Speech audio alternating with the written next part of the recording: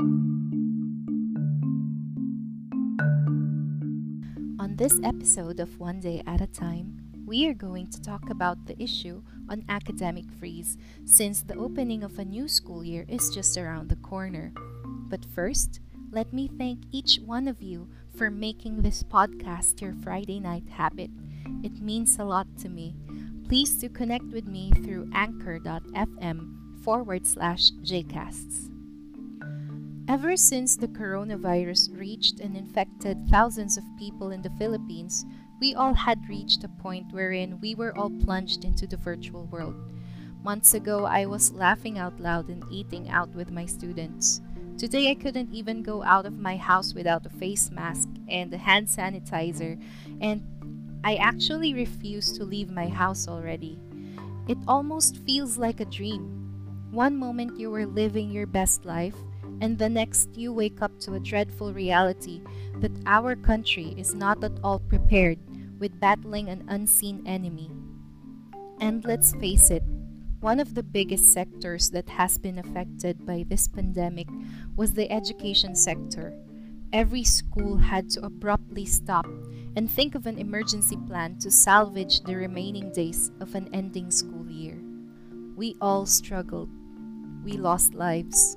We lost jobs. We lost stocks.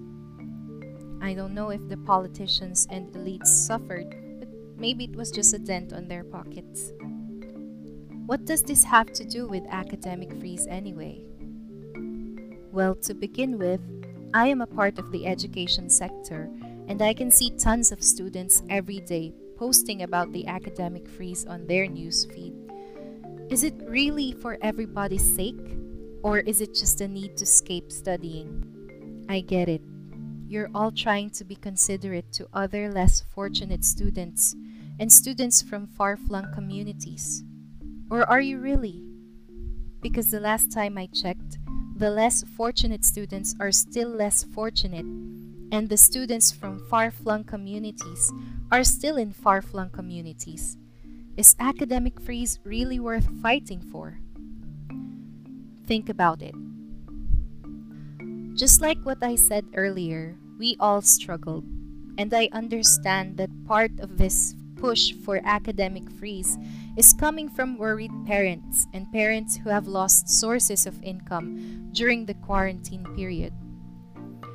We can all agree that there are pros and cons in pushing for academic freeze, but all I can see from posts are negative and exaggerated things people would do if classes would push through. Not a single person in the Philippines has stable internet connection.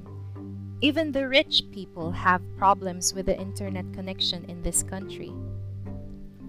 Not everyone has a conducive home for studying unless you're rich and you have a nice house.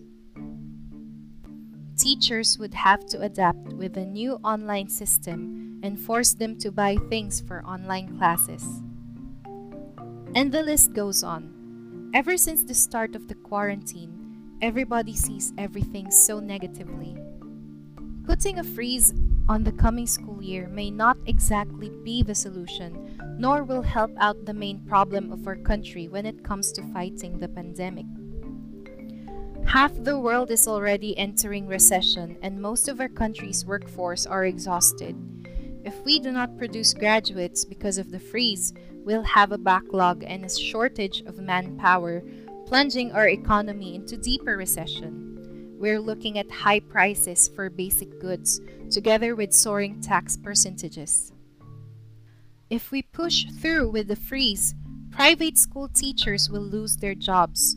Did you know that the government was not able to extend help to private school employees?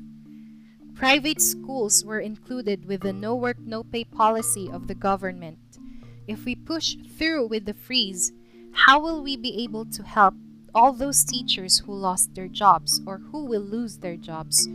And not only teachers, we also have private school maintenance and non-teaching personnel. Again, we are all struggling to make ends meet during the onslaught of this pandemic. If we make decisions without thoroughly thinking about the end product, we might end up affecting a great number of people.